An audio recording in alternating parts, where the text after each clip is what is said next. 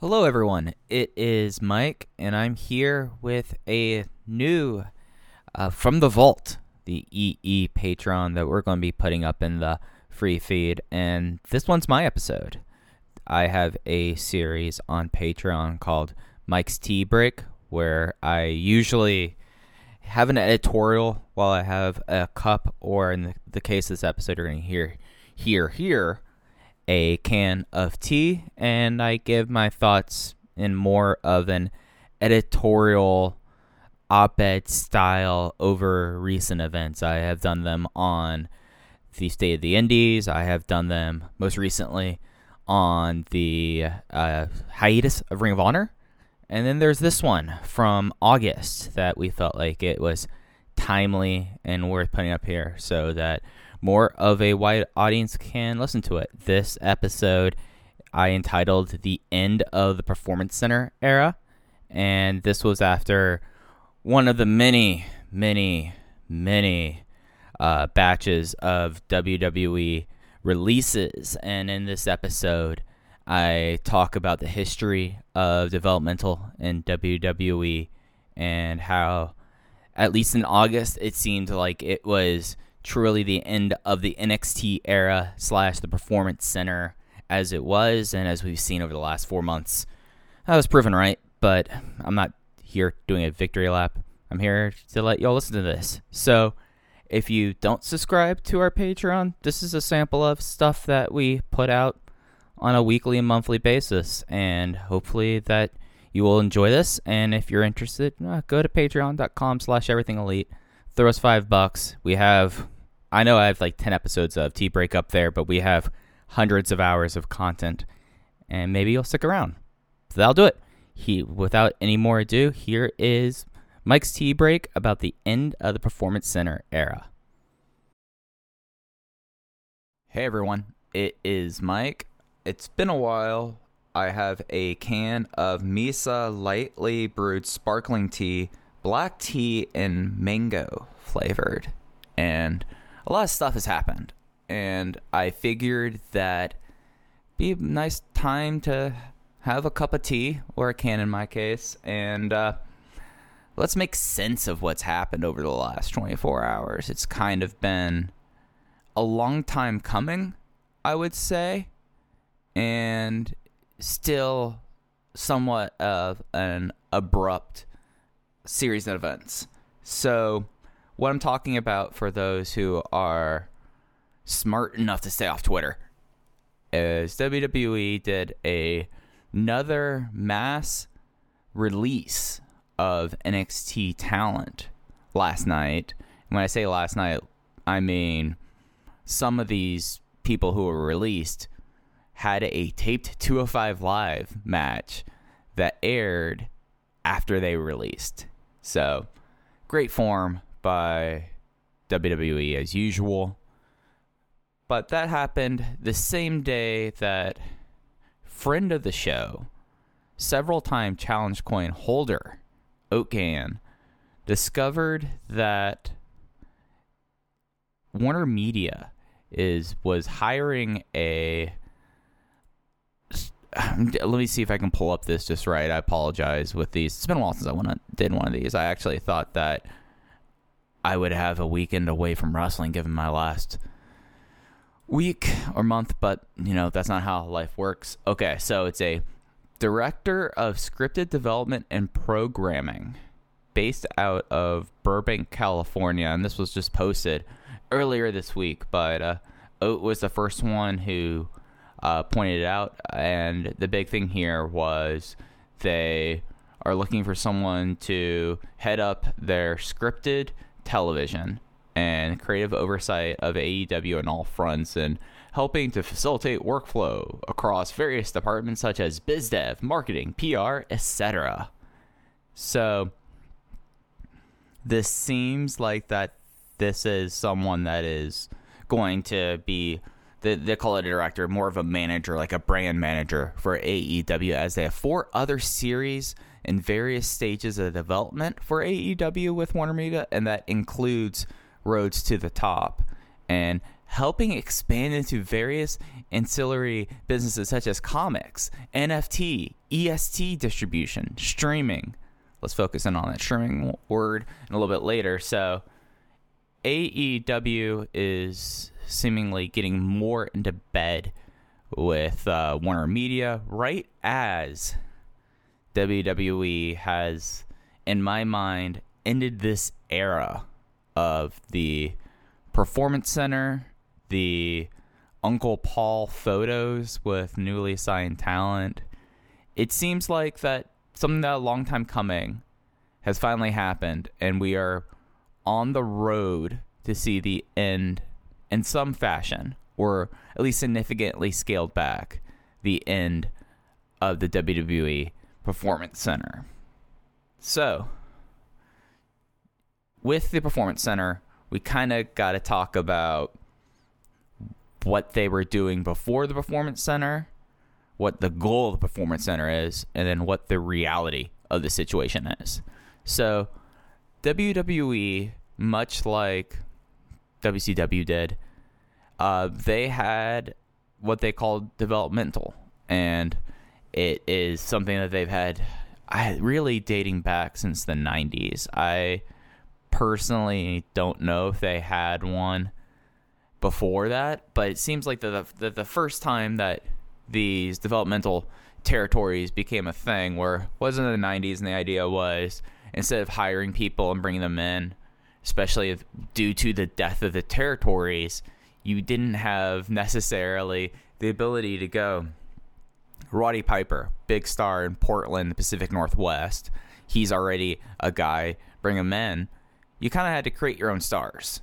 And the wrestling industry was not dissimilar to where things are now, where that there was a indie scene of various levels. There were other competitors, WCW, during that time period, and it just became the mindset that the best way for them to develop wrestlers and to have their next generation of superstars was to develop them internally. So this really started in earnest in the late 90s, and the big places that were used were UPW out in California, home of both John Cena and Samoa Joe. That's just a fun thing that they both came out of the same wrestling school. And then later Memphis. This was called Power Pro Wrestling. If you're someone that was reading a lot of the great memorials about Bobby Eaton, who passed away this week, he was brought in to help out WWE, and this is actually kind of funny. Never had a WWF match, Bobby Eaton, but he was brought into Memphis to Power Pro to be kind of a trainer, and this was around the same time as the Shawn Michaels Wrestling Academy existed. So this was the first time that Bryan Danielson, Daniel Bryan, was under McMahon contract, was with Memphis and Power Pro. William Regal spent time there, and it was kind of just like Memphis was one of the last territories to go, so there was already an infrastructure there. Jerry Lawler runs Memphis, and then you had Brian Christopher, and it just made a lot of sense for them to base it out of there. And while they had Power Pro, OVW became a thing. OVW, of course, is the school promotion based out of Louisville, Kentucky, and found by Jim Cornette and Danny Davis, and they were affiliated with WWF.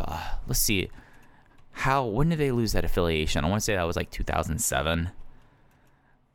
I want to say it was 2007. I'm just going to look this up right now. So, yeah, founded by Danny Davis, currently run by Al Snow, and enemy of Aaron Bentley, Matt Jones. So, 2008. So, only 1 year off. Good for me. So, OVW was the primary developmental territory until 2000. From 2000 to 2008, the longest tenure that really anyone has really existed as developmental territory. And nearly everyone who has been a WWE star of the last generation came from OVW. such as Dave Bautista, Beth Phoenix, Brock Lesnar, Cody Rhodes, Dolph Ziggler. I'm just reading this off Wikipedia. Eugene. Cena spent time there. Kofi Kingston. Mark Henry. Zack Ryder. The Miz was there for a long, long time. Randy Orton. And I can continue and go on. But Shelton Benjamin. There's another one. So this one was by far the most successful developmental territory that WWE ever had. But in WWE's nature of letting perfect get ahead of very good and wanting to be the big enemy of such, they weren't entirely happy with this. There was an incident such as Jim Cornette slapping Santino Marella, which was a huge kind of thing, and this was a thing that happened like in 2005, and it started to go on a downturn, and Heyman came in there, but basically the slap kind of set things along the road to end the affiliation there in 2005. WWE opened Deep South in Georgia, which is this, I know Jody Hamilton passed away this week, but just a terrible developmental territory, rife with hazing, just god-awful kind of place. It was based in McDonough, Georgia, which, I mean, so Atlanta-based, so not too bad. And the idea was that Jody Hamilton, who was in charge of the WCW's training school, the power plant, would take over there, but it lasted very short period of time, and then WWE eventually, in 2008, after they closed down both OVW and Deep South, and like the weird thing was, like, OVW was supposed to be a finishing school, while Deep South did like the preliminary training, but that's where what's his name? God, I'm blanking on him. Hugh Morris. Fuck. Why am I blanking on his name? He's a terrible person. Anyways, Hugh Morris enabling hazing through to Florida Championship Wrestling and then NXT. But Florida Championship Wrestling gets a lot of kind of rose-tinted glasses. It existed for 5 years. It was in Tampa in a converted, I think it was Winn-Dixie supermarket. And it was run by Steve Kern, who is also known as one half of the Fabulous Ones, one of the great tag teams of all time. And in WWF was Skinner. And he also was a Doink. I don't know if that was just a gimmick thing. But so FCW existed in Tampa, and it was a lot along the lines of how OVW operated, except it had a television show that was nationally syndicated on the Sunshine Network in Bright House. But it was another place that really... Oh, Bill DeMott's the fucker's name. Bill DeMott, Hugh Morris. He was really kind of insidious at this time because the big funny thing about it was that Bill DeMott became the head of the Performance Center when it was announced, and because he knew how to use Microsoft Office, whereas FCW, you had Dusty Rhodes. Dusty Rhodes is not going to be someone, I imagine, filling out any spreadsheets. That's Rob Naylor's job for him.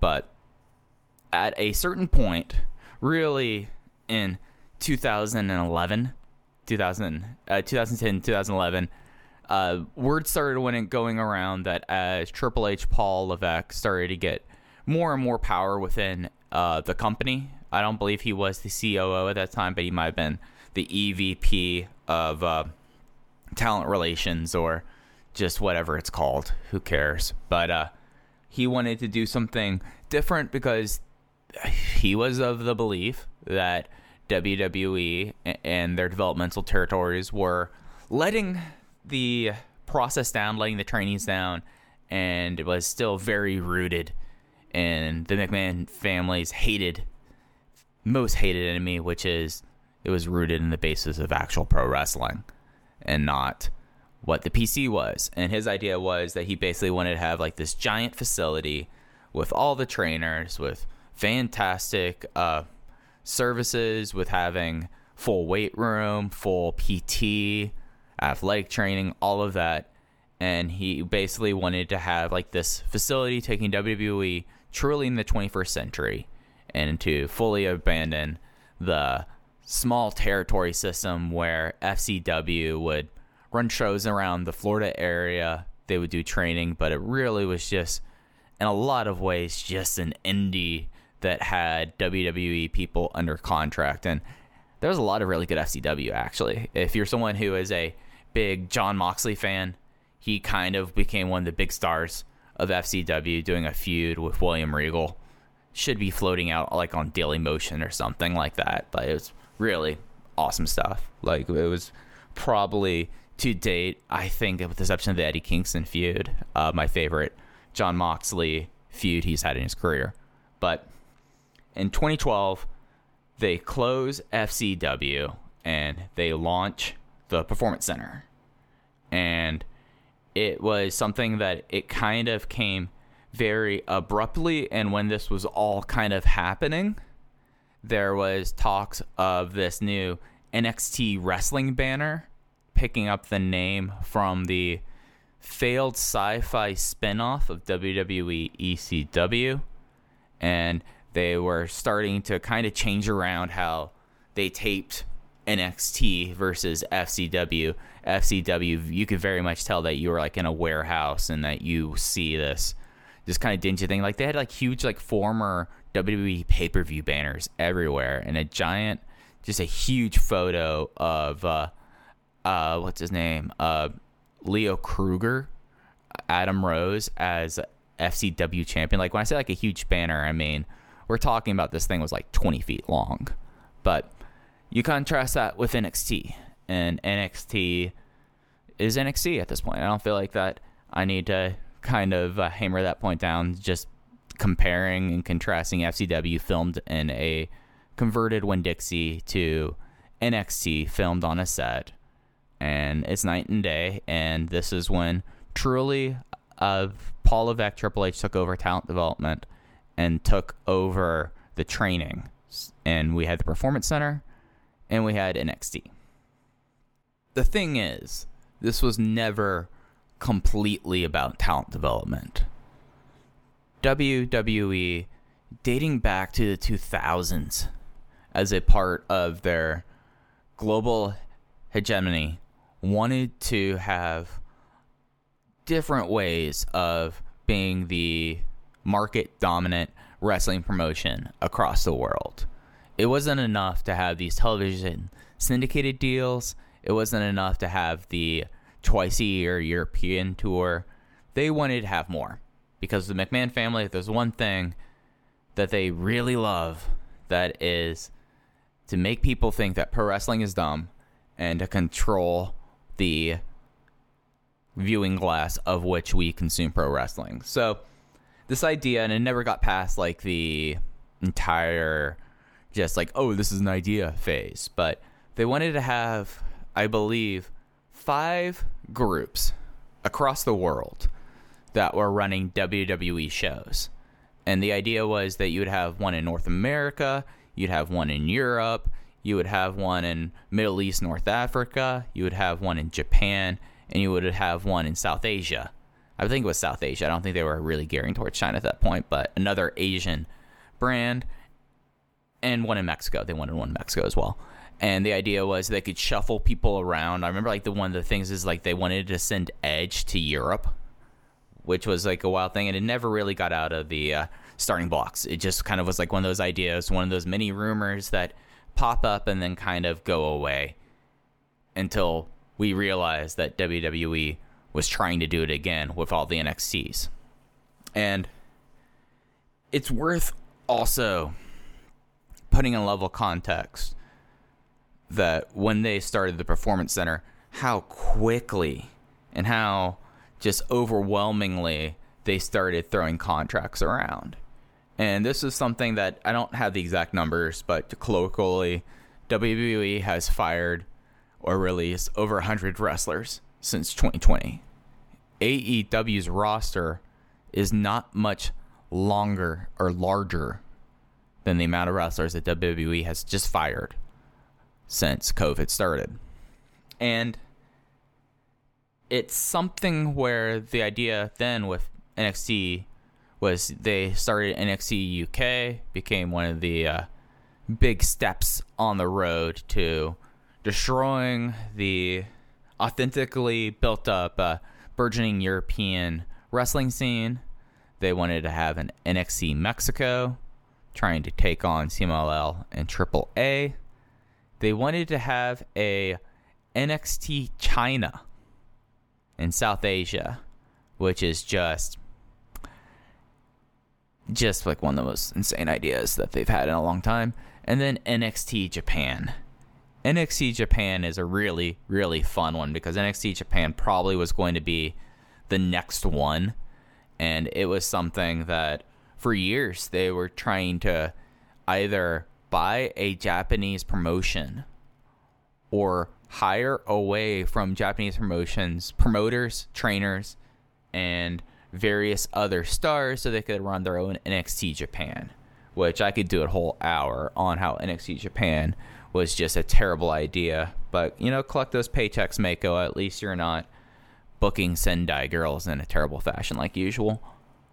So they had to hire all these people, and they elected to hire all these people because they were just banking, and they had like these far off plans to run NXT Saudi Arabia, and they felt like that they needed to have the wrestlers to do so.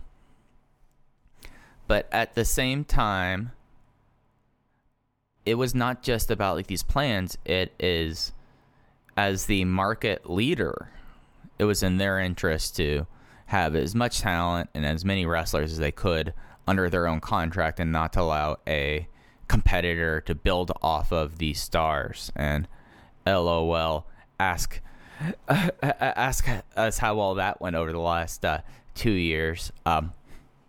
So they started collecting all of these wrestlers. I mean, just from yesterday, we had 1, 2, 3, 4, 5, 6, 7, 8, 9, 10, 11, 12 who were released.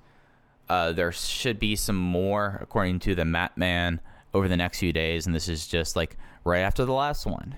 And that there is rumors and speculation that the Fox Broadcast Network is incredibly unhappy with WWE because of the deeper relationship that WWE has with NBC Universal / Comcast, and their selling of the network to NBC Universal Comcast for the Peacock service.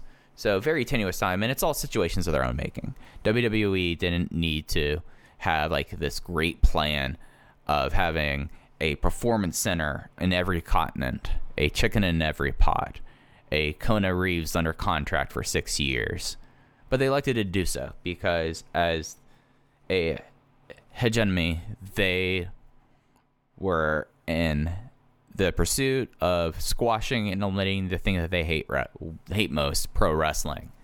And as we're starting to reach kind of this conclusion of this performance center era, I make jokes about this all the dang time, but this is one of the biggest L's that Triple H, Paul Levesque can ever wear because of the amount of money, the amount of time, the amount of screen time. I mean, they were essentially given the Uncle Paul's pet project 2 hours on USA Network each week as a deterrent against a competitor.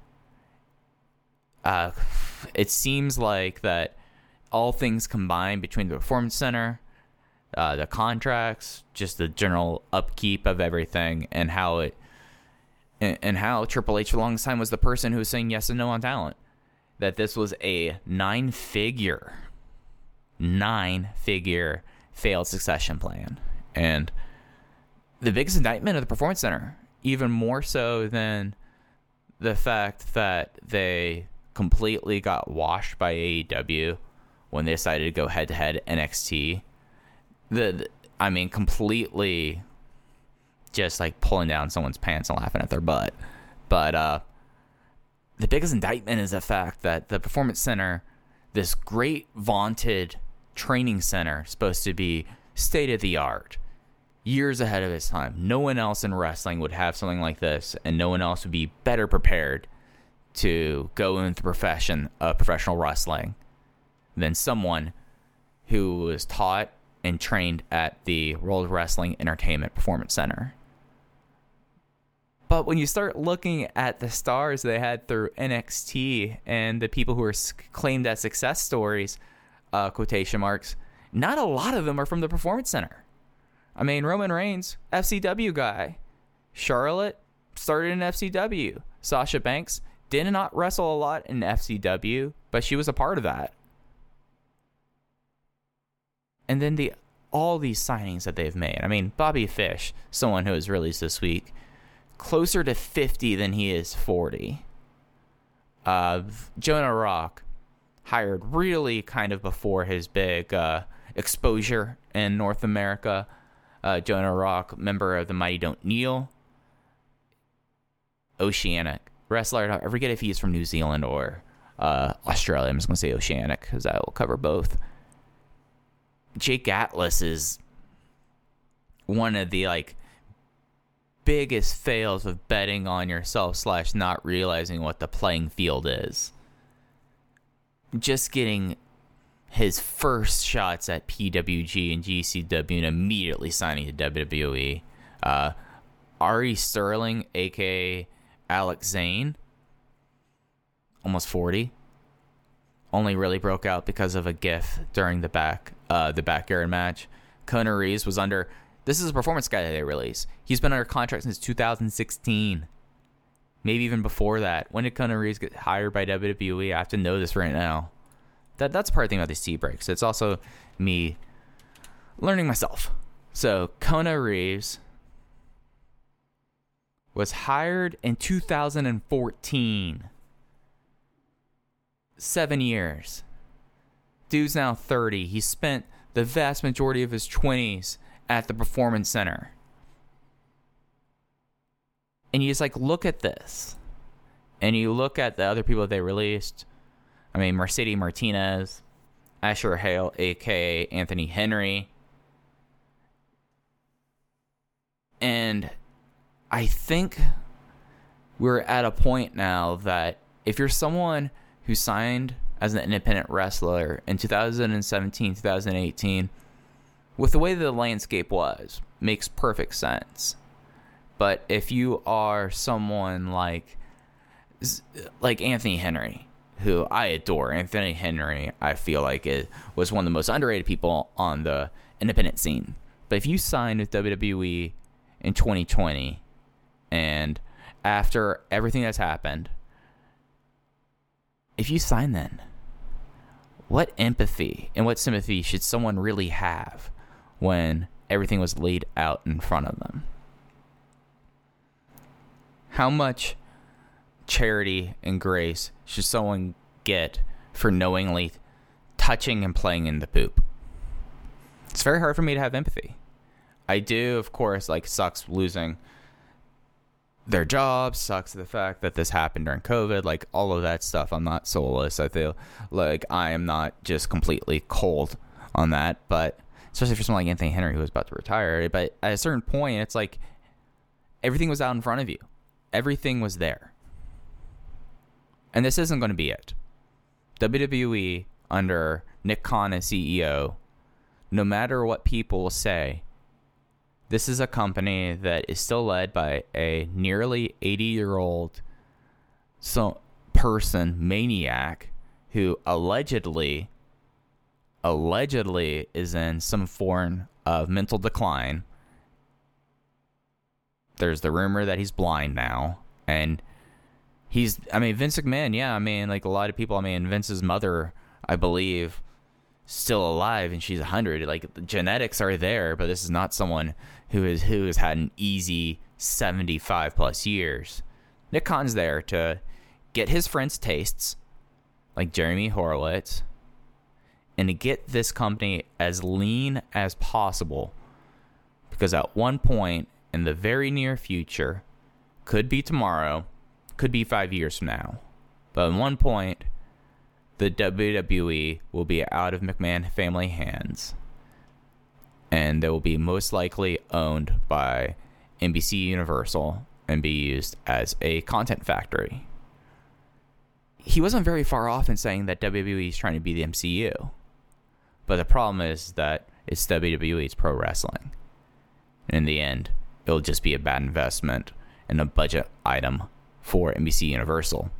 But part of Nick Khan, the vaunted business genius that people are claiming is, what is he doing? He's trimming the fat. There's no reason why WWE should have ever had this many wrestlers on a contract. There was no reason why WWE should have aspirations to have an NXT Performance Center on every continent. And there was never a reason why NXT had to go head-to-head with AEW. This is all a situation of the McMahon family's own making.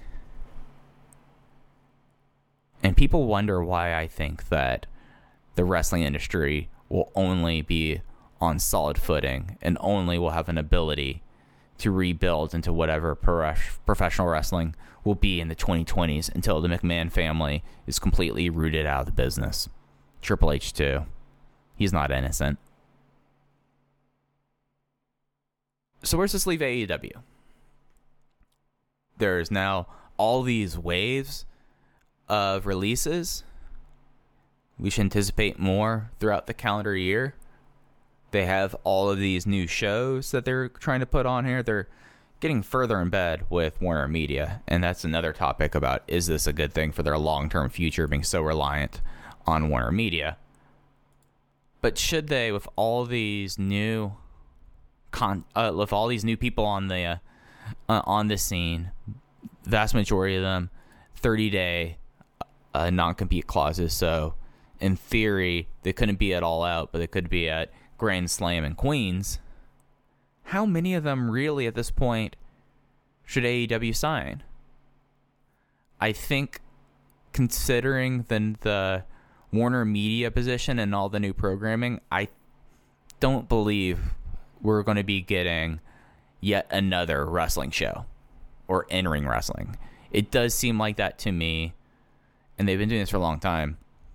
They're going to try to find other cultural light entertainment shows for TBS and Warner Media, and I think that's something that I've been saying this for a long time. This is going to be a part step to their in game of being on HBO Max, because you're going to want to have that column on HBO Max of AEW. You want to have the Dynamites, the Rampages, quarterly specials, old pay-per-views, Road to the Top, Go Big Show, and now these other shows there. I mean, I wouldn't be surprised if Shot at Brandy ends up getting one of those, or if they make Road to or Countdowns into their own shows as well. I just don't expect it to be pro wrestling. I mean, they have 4 wrestling shows and their own attempt at developmental and dark.